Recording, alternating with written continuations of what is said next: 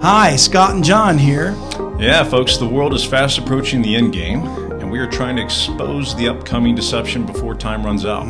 We want to make this a full-time goal, and we need your support to fight the satanic global elite. So here's how you can help. Subscribe to the new Bible Mysteries Premium Podcast to listen to every episode ad-free, plus get full access to our special guest interviews and special events, downloadable show notes, our Bible Mysteries monthly newsletter, and access to a new community forum. Sure, so just go to BibleMysteries.supercast.com, or you can click the link in the show notes to get started today. Thanks again. Welcome to Bible Mysteries. You're listening to episode 60, The World to Come. What if there are secrets in the Bible the world doesn't want you to know? Are you ready to take the red pill? And now, here are your hosts, Scott and Zena. Hello there. Welcome once again to Bible Mysteries Podcast, the only show that tells you the secrets the world doesn't want you to know. Ready to take the red pill, Zena? As always. I'm here once again with the Warrior Princess, and we are going to get into another episode here about another episode, but this time, the world to come. Yes, something positive. Yeah, something positive. We had to go through that kind of negative thing, lake of fire. And let's get that out the way. Journey to hell, let's get that out the way. We spent 2 weeks in the underworld, right? So now we're ready for the outer world, the good world, the world to come. So there is a world to come, and I think a lot of people don't realize there's many things that have happened in history that are being hidden from us.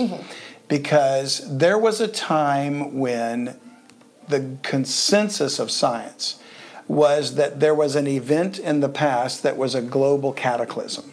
Okay. And it was agreed through most cultures that it was a flood. For us in the West, it was the flood of Noah. There might have been other flood incidents in other cultures and whatever. And all of that changed around the turn of the 20th century because a man that was like a geologist came up with the idea, I forget the name of this person, but he came up with the idea of something called uniformitarianism. It's a big $10 word. And essentially all events, all processes that have been happening in the geological table of the earth have been going on the same way from the beginning. So millions of years, it doesn't matter. It's always been the same. There's been no catastrophic or cataclysmic event that ever occurred. It's always the same processes of erosion, whatever.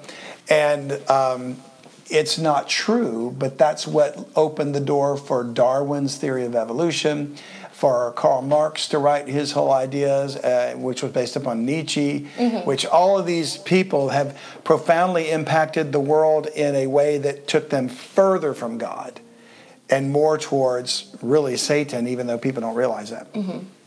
So all that to say, the idea of a world to come is a foreign concept to people now because they've been indoctrinated in this false science of evolution and whatever. And we started off, we were very primitive and we were stone tools and we invented fire or discovered it. Yeah. And then we became what we are now, advanced. We just sent Captain Kirk to space, right? What? So, we think that our ancestors were all completely primitive and rooting and rutting in huts. They weren't. They were technologically advanced beyond what we know now. Really? And that history is wiped away or hidden by the world.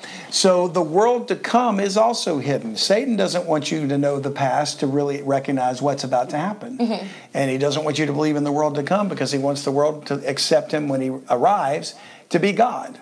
So we're going to look at the world to come today and see what the Bible says about the true future that's about to happen rather than the deception that he's trying to bring us into. Yes. Satan is. So we go to Ephesians chapter 1 and notice verse 20 where Paul writes, he's talking about God's mighty power which he wrought in Christ when he raised him from the dead and set him at his own right hand in the heavenly places. And that's where Christ is right now, at God's throne, in his throne room at his right hand. Now, what does wrought mean? Wrought is like, it's W-R-O-U-G-H-T, and it is like, have you ever heard the expression wrought iron? Yes. Like a wrought iron fence? That means instead of just pouring it into a mold and casting it with molten metal till it cools, somebody heated up bars and beat it on an anvil with a hammer, and wrought it into the shape of the gate or whatever, and then the stair rail, and it was beaten and performed by a skilled worker, right? So wrought in Christ means God worked a work, and it was painful. It was Christ dying and going to hell, as we saw last week, and then rising from the dead to prove we've been forgiven, justified. So wrought in Christ. That's a great question. When he raised him from the dead and set him at his own right hand in the heavenly places, far above all principality and power and might and dominion, that's all those powers that are out there, angels and who knows what else, and every name that is named, now watch this, not only in this world, but also in that which is to come. So there's a world to come. We see a world now, and we think it's always going to be this way. Yeah. But there's a world to come. Now, it's interesting because the word world there is the Greek word eon, and it means ages or time. Okay. So periods of time are very interesting. If you get into Einstein's theory of relativity, time takes on a whole other meaning. Yeah. I can't comprehend it, but God can. And so time is more than we think of it. We think of passing time, wasting time. Why is time taking so long? Or, boy, that time went quickly. Yeah. But time is always the same amount, no matter what. But our concept of time is limited because we only see it through the lens of our carnal human nature, which is corrupted by sin. How do we know that our ancestors, like Adam and Eve, were perfect human beings? Yeah. We don't know that they weren't more like superheroes in their capabilities. Could he see great distances? Could she walk through a wall or, through a tree or something instead of going around it? Could they read thoughts? Yeah. That were not even spoken? Could they hear colors and see sounds? Did they have great strength? There's who knows what they were capable of, and we've been devolving from that stage, genetically getting more inferior since that time.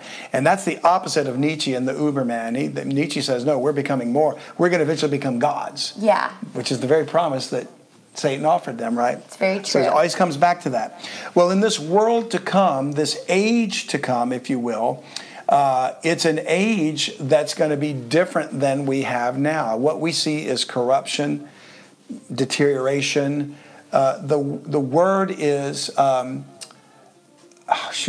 just drew a blank on it. Laws of thermodynamics, and matter is in a state of constant disorganization. It's going to hit me later. There's a word I want for that. And I'm probably going to get letters. People say, oh, you dummy, it was this. Is it motion? It's not motion. No, it's not. Entropy. There it is. Entropy. The law of entropy. Yeah, which basically states that matter is constantly going from a more organized to a less organized state. And if you think of it, it's like rust. Steel in a nice shaped tool, a hammer, let's say, and you leave it out in the rain and it gets corroded. Or to even be grosser, think of a decomposing body. Yeah. You see an animal dead on the side of the road. Well, it was once an active, vibrant, healthy animal running around doing things, and now it's decaying and getting eaten up and whatever. So that's entropy. Matter is always, things are always going to a state of lesser organization, which evolution defies that and says, no, we're getting better, we're getting smarter, and it's not happening. Okay, so the world to come. And the book of Hebrews talks a lot about the world to come. I always forget to mark when we started so I'll know how long we're going. I do that 10 minutes after I start, If I had a brain, that'd be dangerous.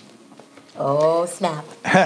So the book of Hebrews in the New Testament is interesting because it doesn't have an author in the first verse like many of the other ones do.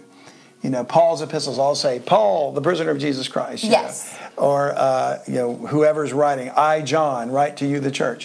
Hebrews doesn't have an author. It says, God, who at sundry times and in divers manners spake in time past unto the fathers by the prophets, hath in these last days spoken unto us by his Son, Jesus, whom he hath appointed heir of all things. You think about being an heir. He owns it all. Yeah. By whom also he made the worlds, plural.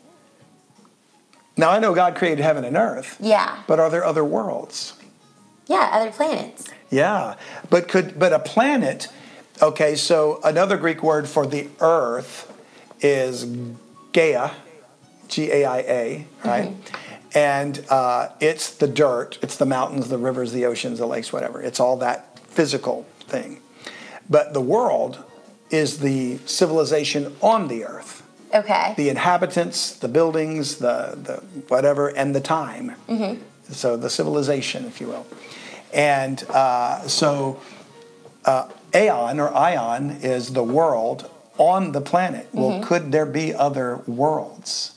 Planets that have civilizations, people. Well, we know the angels, we are, we didn't create civilization. No. We inherited it, right? From the angels that have, we've already seen, they sang when God created the earth in Job, so they have language, they have music. They have an organizational structure because there's a military. So there's an archangel, there's armies. We talk about the hosts of heaven. So they have a civilization. And at one point, as we said in the very first episode we had, The World That Was, they occupied this planet with probably cities and trade and arts and humanities, and all that kind of stuff. So could there be other worlds that they occupy too? Yes. Very possible. So he made the worlds, and if that isn't enough to start to stretch our concept of the world, what we have to realize is we were raised on a planet that has a very man-centric point of view. Yes. Just like we in the West have a very Western-centric point of view. And so the scientific or technical term is anthropocentric, focused on man, as if we're the center of the universe. Okay. Not realizing that, like we said last week, we're the Johnny-come-latelys. Very true. Angels have been in this universe for millennia before man was even created. So we're just hopping onto the scene, and we're like the new kid in town, right? The worlds, we'll only begin to discover and explore what that really means when we're in that resurrection to see it, But in chapter 11 of the book of Hebrews, we'll go to verse 3, and we get some insight into these worlds because there's a man who was looking for a city in another dimension, in the world to come. So in verse 3 of Hebrews 11, it says, through faith we understand that the worlds, plural, were framed by the word of God, so that the things which are seen were not made of things which do appear. So once again, worlds, plural. So you could say there's the world of the past, the world of the present, and the world to come. And it's, okay, there's only 3 worlds. Yes. But I don't know about that, because it says, the worlds were framed by the word of God. So those it must not be the world to come. It's worlds that have already been. Yes. So you could say, okay, well, it's past and the past before that. But why limit it, even though it's eons, ages, why limit it to only this one sphere? This Gaia, this planet, with the civilization on it, when there could be others. Like I said, there's innumerable company of angels. We don't know what planets they occupy. That's true. And if they come to the planet Earth for some purpose that God has for them, because when you think about it, the word angel, it's not describing a job or a thing. Like, you're a human. I'm a human being. We can classify further. I'm a man. You're a female. We could go further if you want to, and say, I'm a waxer, you're a waxer. Yes, I am. I'm a preacher, whatever it is that we do. And yet, really, what you might physically be doing for your job isn't necessarily a description of who you are, right? Okay. Well, angel is a profession. It means messenger. Okay. It's not limited to a being. So an angel like Michael, the archangel, is a military leader. He's an angel because sometimes he brings a message. The message might be the delivering God's wrath, But he's a sentient being that's literally extraterrestrial because he's not from this planet. He's from creation, and God made him along with his brethren. But we don't know where they live. Yeah. They're in heaven. But heaven could occupy the universe. We don't know. So the bottom line is we've got to stop limiting our thinking to an anthropocentric perspective because we're just the new kid in town. Right? Very true. Which, by the way, is the best song the Eagles ever wrote, in my opinion. So we go to Matthew 12. I am an Eagles fan. Verse 31, and we read, "Wherefore I say unto you," this is Jesus speaking to some people that accused him of casting out devils by the prince of the devils. Mm-hmm. He said, "All manner of sin and blasphemy shall be forgiven unto men, but the blasphemy against the Holy Ghost shall not be forgiven unto men.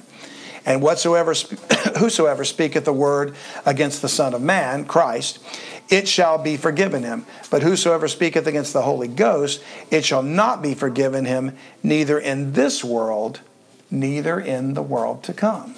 True. So there's clearly a world to come where there's going to be a different civilizational structure, or dare I say governmental structure.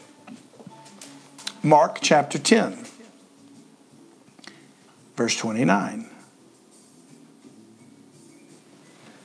"And Jesus answered and said, Verily I say unto you, there is no man that hath left house or brethren, or sisters, or father, or mother, or wife, or children, or lands, for my name's sake, or for my sake, and the gospel's sake, but he shall receive 100-fold now in this time, houses and brethren, and sisters, and mothers, and children, and lands, with persecutions, and in the world to come, eternal life. But many that are first shall be last, and the last first." So there's a world to come, and it involves eternal life. Mm-hmm. So the world to come is going to be the world in which we will have received a glorified body. We'll be restored to the way our ancestors were, Adam and Eve, in their perfect condition before sin came in. And think of, they were probably superhuman by our standards today, mm-hmm. after they sinned. Okay. So imagine what they would be like before they sinned. Perfect. Yeah, and I think their capabilities, like I said, they would have seen the angels. They would have known them and even interacted with them, whereas we can't see them unless they manifest themselves to us. So it would have been a thing for them to just try to imagine, like a poor example would be if you could look at a koi pond. So you see the fish in the pond. Mm-hmm. It's a small world for them. It might not be 10 by 10 feet. And you look down, and their entire world is under that water. Yes. They've got some plants. They're surrounded by the pond walls. And they have no concept of life above the surface. They might poke their head up and look from time to time, but they can't see hard. They have no idea what's there. Yeah. So in a sense, humanity is sort of like we're in a koi pond. The rest of the universe, for us, is like the rest of the world to the fish in the pond. And it's right there alongside with them.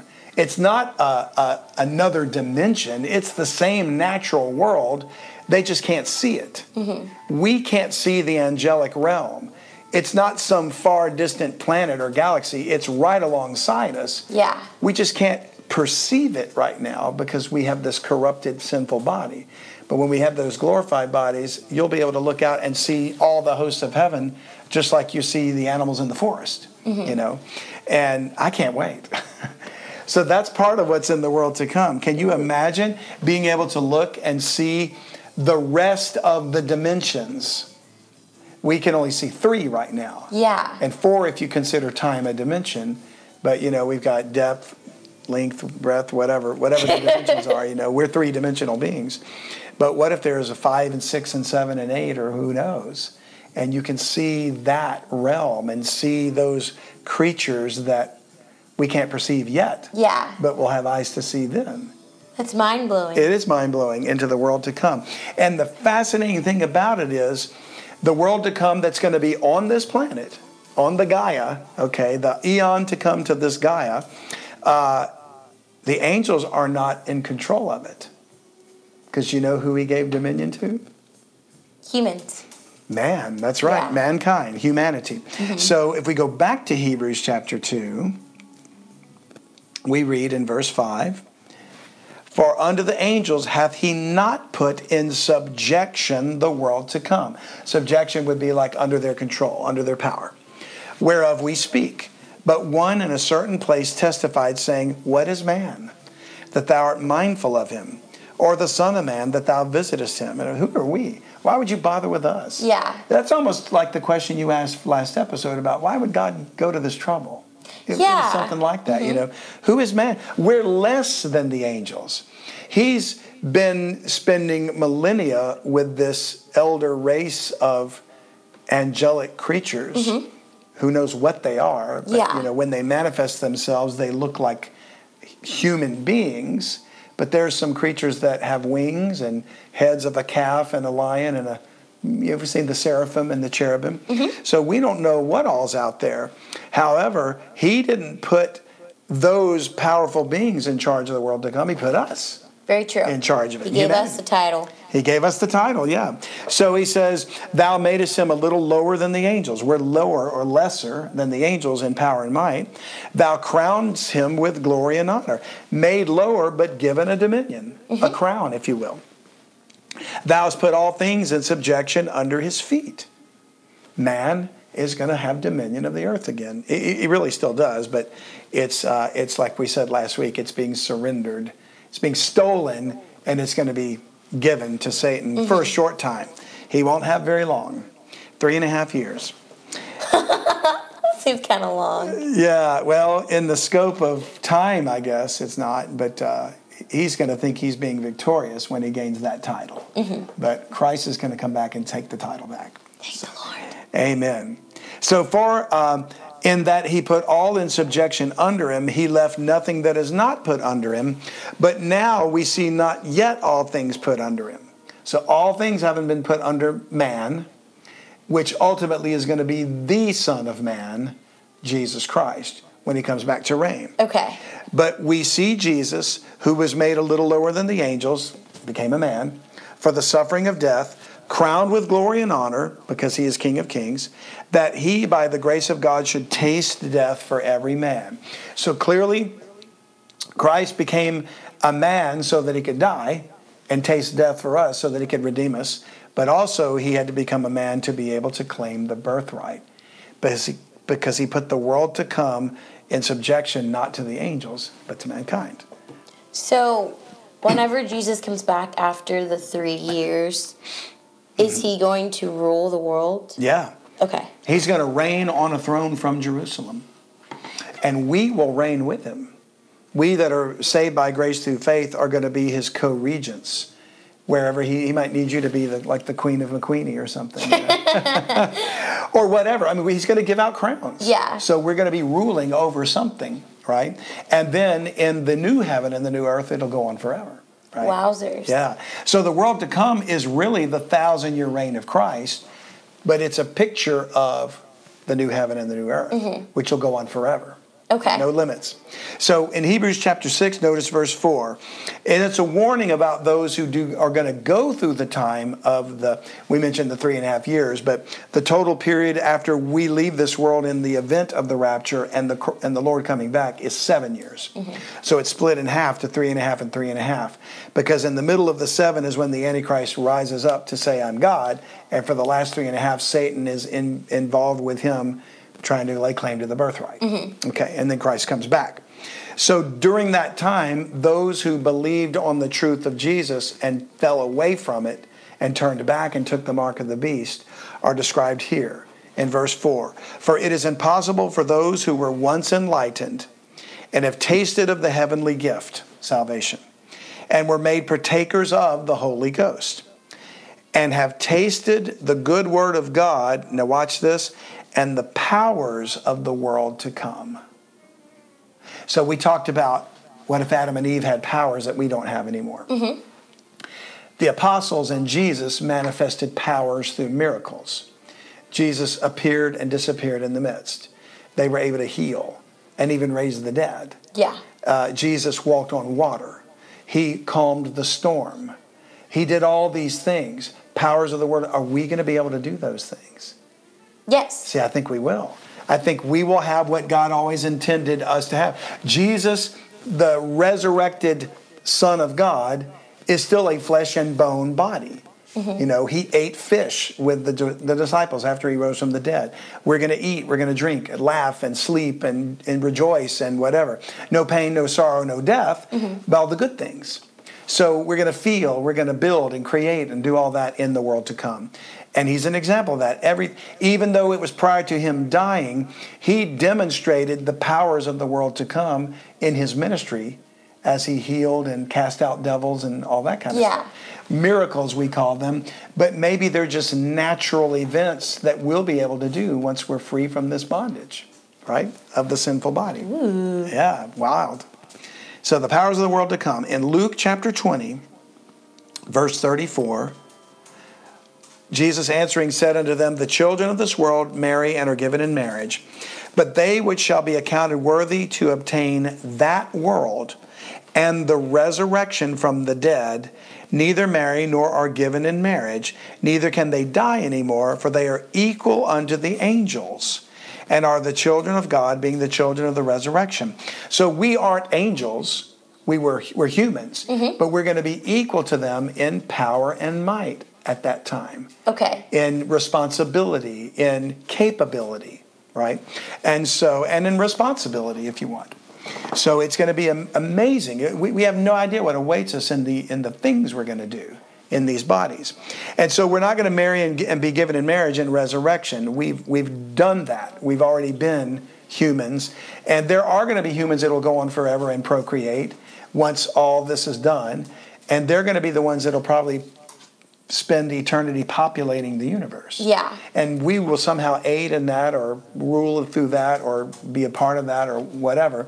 But we won't need to procreate anymore because we're already going to be in these glorified bodies. Yeah. That are, we'll be almost like the superheroes to them as the angels are to us now. Okay. So, yeah. So it's going to be really amazing. So the world to come, so far that we've learned, was made by Christ. He made the worlds. He will be reigned over by Christ. He's going to be the king of the earth. And it has a city made by God. Hi, we hope you're enjoying the podcast, but I want to take a moment to remind you of something very important. There are secrets in the Bible the world doesn't want you to know. And the world is fast approaching the end game, and we want to expose the coming deception before time runs out. Freedom of speech is under attack, and evil elements within governments and multinational corporations are trying to prevent you from learning the truth. Scott and I are being censored by social media platforms as we speak. This is true, so you can help us use the satanic global elite's own tools against them. Subscribe to Bible Mysteries Premium Podcast so the controlled media can't shut us down. We can use our own platforms to help expose them and keep you informed, but to do that, we need your support. Help us to go full-time with Bible Mysteries. Just $7 a month gives you every current episode ad-free without these annoying appeals. You also get full access to our special guest interviews and special events, downloadable show notes, our Bible Mysteries monthly newsletter, and access to the community forum where we answer your questions. Just go to BibleMysteries.supercast.com to help us stop the assault on Christianity and free speech. And don't forget, you can always donate any amount to support us at utbnow.com. These gifts are tax deductible. Thanks again, and here's the show. That's going to eventually come down at the end of the 1,000-year reign of Christ. We're going to see that that world to come is typified or pictured in this next age, this next world, the reign of Christ for 1,000 years. But it's not the end of everything. Okay. It's just the final trial, if you will, for humanity to accept God and Christ as King and Lord. And he's going to, at this point, give them everything they need. No more people can be healed quickly. Animals won't eat each other. No more wars, that kind of thing. And you've heard of the expression lamb laying down with the lion. And yes. That's all going to happen on the earth in the world to come. And man will have this perfect righteous judge ruling over them. And he'll keep some festivals and things like that and worship him. And during that whole time, remember, Satan is bound in a chain. Yes. In the bottomless pit. Well, when he's loosed, it's just for a short time, he's able to gather an army to fight against this government. Who would not want this government? Well, a lot. Some turds. Some turds, yeah. A lot of people that don't want God to be sovereign over them. Mm-hmm. So they'll do a final act of rebellion, and then that'll be wiped away, a new earth will be created, and a city comes down from God, which we'll get to later. Do you think we'll be vegetarians or vegan? That is a great question, because that appears to be the way it was before the flood of Noah. Mm-hmm. It doesn't look like people ate animals. Yeah.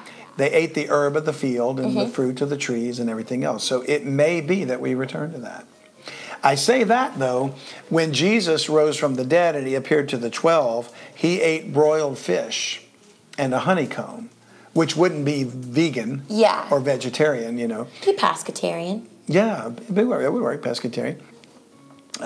So it could be that we are vegetarian, or it could be that we can eat things and there's not a concept of death in the eating of it. I don't know how that would work. Okay. I just hope that if it's only vegetarianism, then there's a tree that has fruit that tastes like bacon. Because I have to be able to eat bacon, or I don't know what I'm going to do. God's like, and we wipe from his mind the taste of bacon? Yeah, if he could wipe it from my mind and replace it with something better, that would be good. Because right now there's nothing better. He's like, and here's a strawberry. You're welcome. You're welcome. Okay, so, and also the new world to come will not contain blasphemers, right? And it's inhabited by those with eternal life. We're going to live forever, baby. Forever, yeah.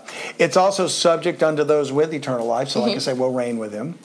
And it has powers that will be those of its occupants. And it will be doing all these signs and the powers of the world to come. And the occupants never die, for they're the children of the resurrection. Now, okay, so I know we never die. Do our children ever grow up? Well, I think yes, because like I said, there's going to be humans that will continue to procreate. They'll be back to, so while we will be children of the resurrection, Adam and Eve, when they were created, weren't resurrected. They didn't exist before. They were made, and they were told before they sinned to be fruitful and multiply and replenish the earth. So procreation was the unique domain of mankind, right? So angels will never procreate. And we in the resurrection won't need to procreate. We're already where we need to be. And it looks like humanity will return to the state that God originally created them. So not the ones in the resurrection, but the people that live to go into the new heaven and the new earth. Okay. They'll be physical flesh and blood human beings. They'll be eating the tree of life so they can live forever. So they'll take on the humanity that Adam and Eve had originally. And the sin will be erased. Okay. They'll be the ones that'll be fruitful and multiply. And they'll continue to have children. And to me, I would think they're going to, because the Bible says the increase of his government, there should be no end. So how does a government increase? With citizens, people. So they'll continue to, as far as I'm concerned, populate all the planets. And that'll take forever. That will take forever. And we'll be living for forever, so. Yeah, we'll be living for forever. So maybe we're involved in driving the spaceships that get them from one planet to that'd another. Be cool. Yeah, wouldn't that be something? Maybe it's going to be more like Star Trek than we think. So many possibilities. Many possibilities. So this city, we mentioned that city, so let's go back to Hebrews, because I said earlier that I was going to come back to this. In chapter 11, verse 10, and we see a man, Abraham, for he looked for a city, verse 10, which hath foundations, whose builder and maker is God. Now, Abraham lived a long, long time ago, and yet he somehow knew about this city. So either God showed it to him, revealed it to him prophetically, or maybe he got a glimpse of that dimension that we can't see. That's happened in the past, where Jacob had a dream and he saw angels ascending and descending. It's happened in the case of the servant of Elijah, who, when they were surrounded by the Syrian army, Elijah prayed, God, open his eyes. Yeah. And he saw the chariots of fire around him, and there were more of us than there are of them, So he didn't say manifest the angels, make them unmask themselves, turn off their cloaking devices. He said, give him eyes to see. Yeah. So he just gave him the ability to see into that realm that we can't see right now. So the city is there too. We can't see it, but it's going to be in the world to come. Now, this man that looked for the city was Abraham. I want to go back to the book of Romans, because Paul writes about Abraham in this respect. He says in chapter 4, verse 13, for the promise that he should be the heir of the world was not to Abraham or to his seed through the law, but through the righteousness of faith. Heir of the world. Well, it's the world to come. Yes. Because he's dead. So Abraham's going to come up in resurrection to be one of those occupants of the world to come, of the children of the resurrection. And so he's an heir of the world along with humanity. And we're connected to all this in a really powerful way. People don't realize. And I want to conclude this particular episode by focusing a little bit on Abraham, because you're thinking, he's just a guy. Yeah. And he is. He was a very rich and powerful man. He was a king on the earth, and he was a mighty person. But a promise was given him to God that he would be the heir of the world.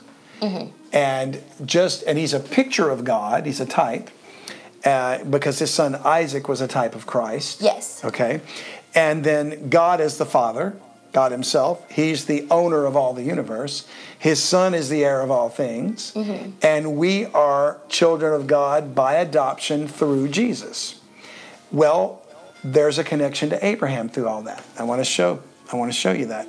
In verse 11, if we back up in Romans 4, it says, talking about Abraham, he received the sign of circumcision when God blessed him, and a seal of the righteousness of the faith which he had, yet being uncircumcised, that he might be the father of all them that believe, though they be not circumcised, that righteousness might be imputed unto them also. So there's a whole other story in that, but he's talking about the fact that when Abraham was given this promise by God, he was an uncircumcised man. Okay. And circumcision was a token of the covenant between them, but it was given to him while he was uncircumcised to show that we could all be a part of that. Okay. It wasn't limited to Israel. It's limited to Abraham and his seed. And for years, I was taught that his seed is Israel. Well, his genetic seed is Israel, but he's got a spiritual seed, which is everybody that believes. Verse 12. And the father of circumcision to them who are not of the circumcision only, but who also walk in the steps of that faith of our father Abraham, which he had being yet uncircumcised. So how can I claim to be Abraham to be my father if I'm not Jewish? Yeah. Or from that lineage? Well, it's through faith. So how is it tied in? Genesis chapter 17. Let's look at the promise. We go all the way back to when God told this to Abraham, and it's verse 1. So when Abram, which was his name before God changed it, God likes to change names. I mean, Abram kind of sounds like Abraham. It does. And it's an interesting change that he made, because Abram literally means father. He had no child. Even here he had no child. And then God changes his name here to Abraham, which means father of many. And he only ended up having one son, Isaac. He had a son, Ishmael, by not his wife, who became a problem. But the son that was the son of promise was the one child, Isaac. So how would Abraham be a fitting name to a man who only had one child? Yeah. Well, what if Isaac is a picture of us? Okay. The child of promise, we are children of promise. So Abraham, father of many. When Abram was 90 years old and 9, the Lord appeared to Abraham, 99 years old. Wowzers. And said unto him, I am the Almighty God. Walk before me and be thou perfect, and I will make my covenant between me and thee, and will multiply thee exceedingly. From one child to exceedingly. Yeah. Right? And Abram fell on his face, and God talked with him, saying, As for me, behold, my covenant is with thee, and thou shalt be a father of many nations. So not just Israel. Yeah. Many nations. Neither shall thy name any more be called Abram or Abram, But thy name shall be Abraham, for a father of many nations have I made thee. And I will make thee exceeding fruitful, and I will make nations of thee, and kings shall come out of thee, and I will establish my covenant between me and thee, and thy seed after thee in their generations, for an everlasting covenant, to be a God unto thee, and to thy seed after thee. Seed would be progeny, children. So people that would make the mistake of thinking he's just talking about the children of Israel are missing the point. We're children of Abraham by faith in Christ. And here's the reason why. The seed that he's talking about here, to be a God unto thee and to thy seed after thee, we're going to find out is specifically a prophecy of Jesus, who came through Israel, but he's the child of Abraham. So we go to Galatians, and then we see the picture. It's a beautiful picture. I love it. When I saw this, the day I saw it, I just went, wow. So actually, I should back up. In chapter 3, let's read verse...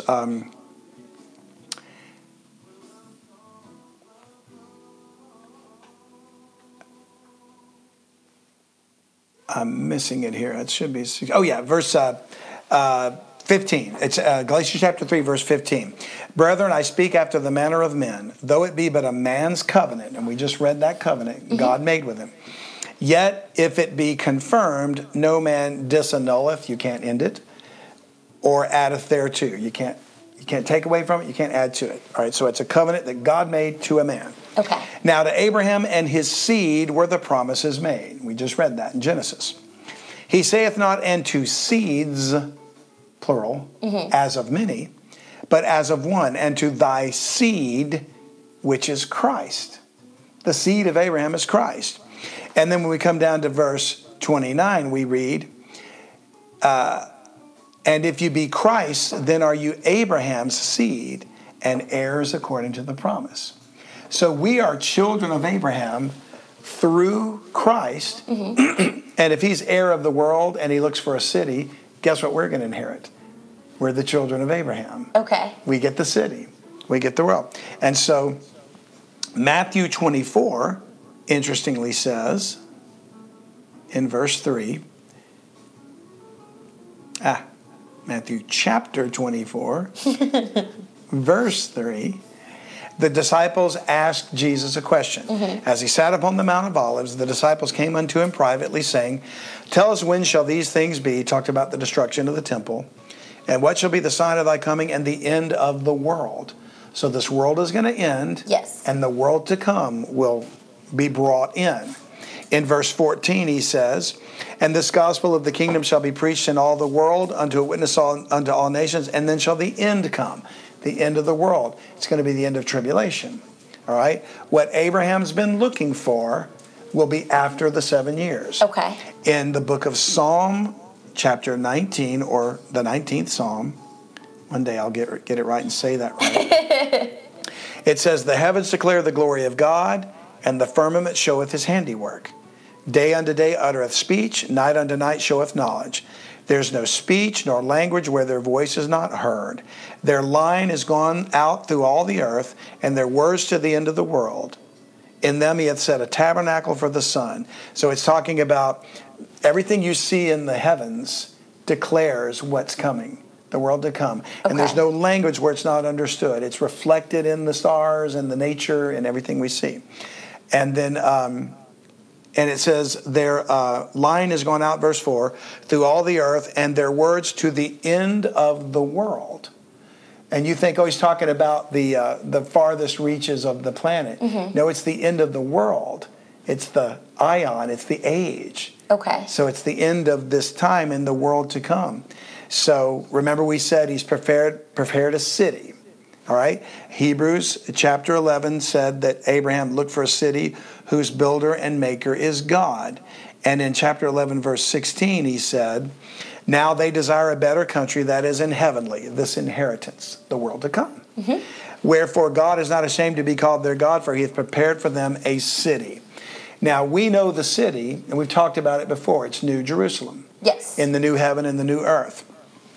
And we'll read that just for our listeners' sake, but I know you've heard it enough to where we We kind of have discussed it quite a bit. But in Revelation 21, verse 1, I saw a new heaven and a new earth. For the first heaven and the first earth were passed away, and there was no more sea. This new heaven and this new earth will contain the world to come. Yes. Not only on the earth during the 1,000 years of Christ, which is the kingdom of heaven, which we'll talk about in another episode, but for eternity, it'll be the world to come in the new heaven and the new earth. For the first earth was passed away, there's no more sea.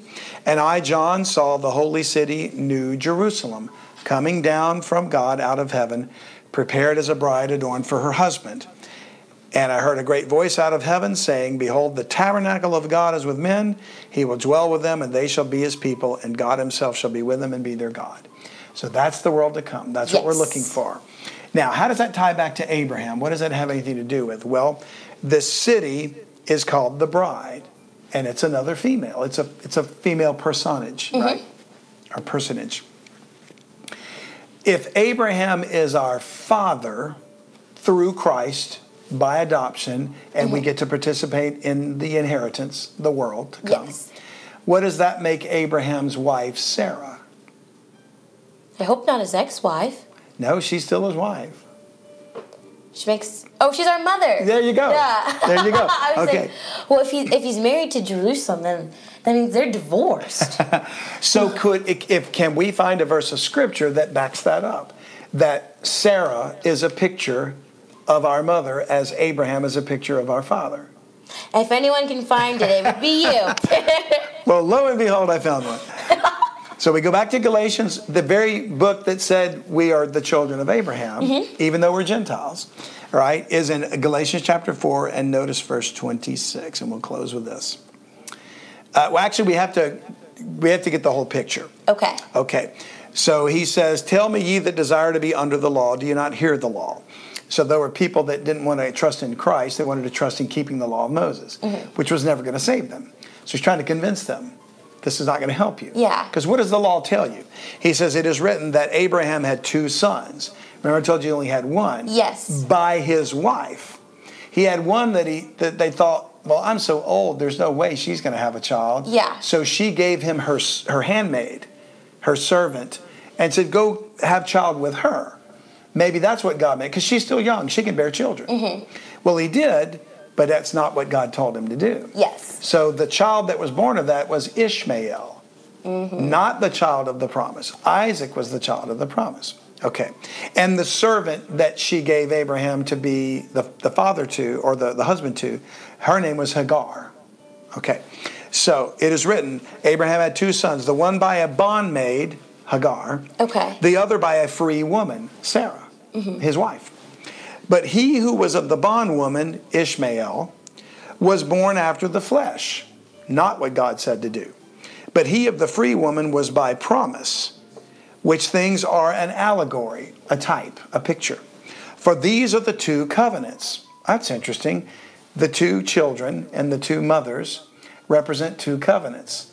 There's only 2 covenants, the Old Testament and the New Testament. Yes. The Old Testament is the law of Moses. The New Testament is the law of Christ.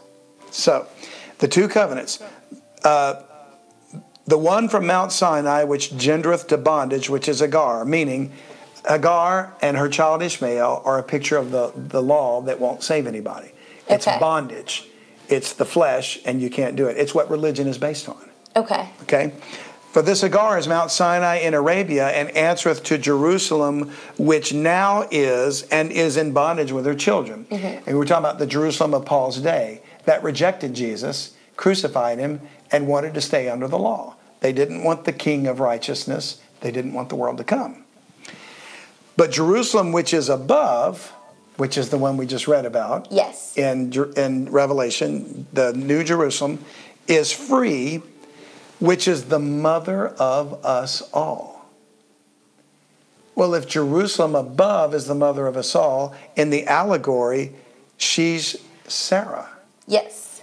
The type. So Abraham, our father, Sarah, our mother, a picture of the city, New Jerusalem. Abraham, a picture of the world to come. Yes. It's an amazing thing how God laid all this out in the scriptures. And he even goes on to say in verse 28, now we, brethren, as Isaac was, are the children of promise. We're the child of promise. We're the heirs of the world to come. So that's what we have to look forward to through Christ. It's not just salvation. Oh, good, I'm not going to go to hell.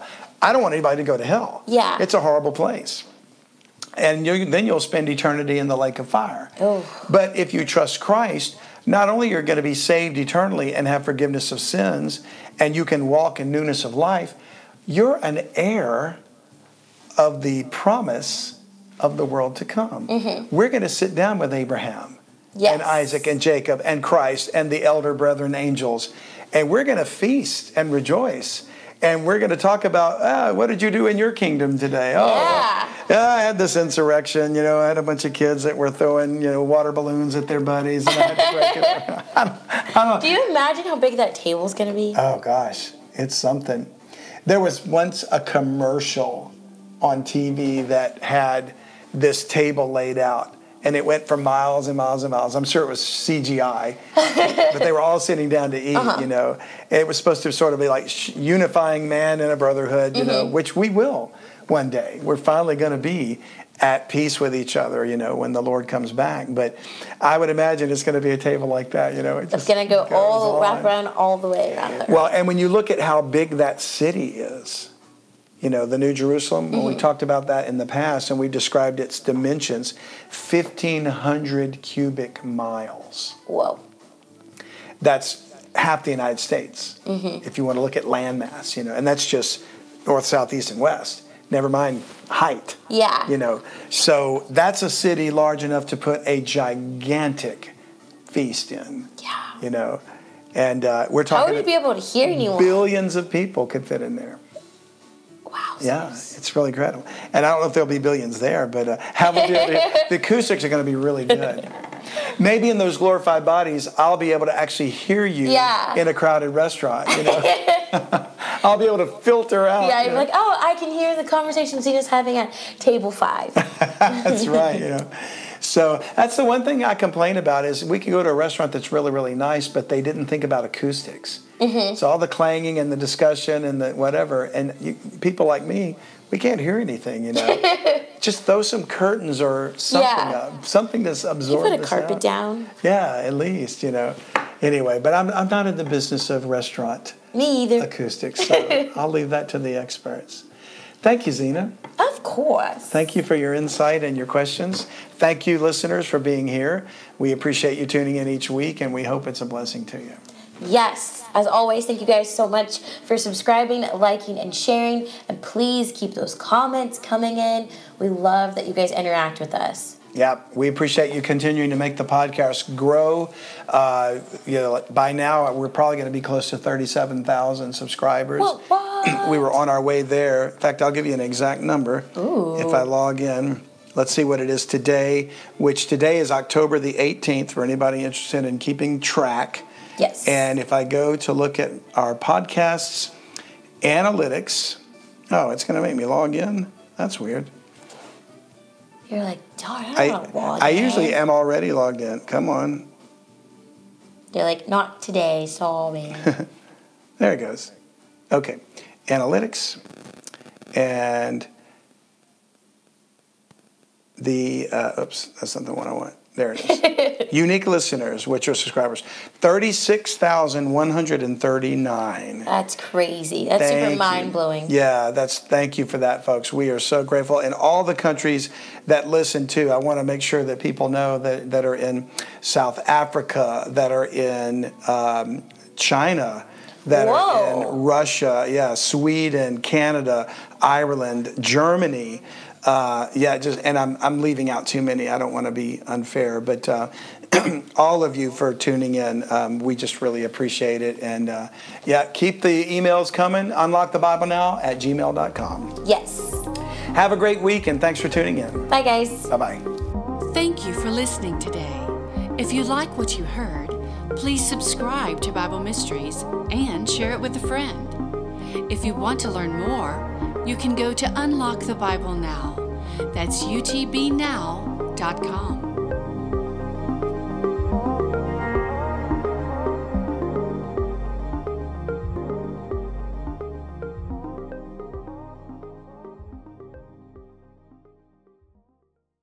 Thanks again for listening, and don't forget to subscribe to Bible Mysteries Premium Podcast. You can even gift a subscription to a friend. That's right. Remember, just go to BibleMysteries.supercast.com to join and help us expose the satanic global elite, or make a tax-deductible donation at utbnow.com. We need your help to fight the global censorship of the truth. Thanks for your support.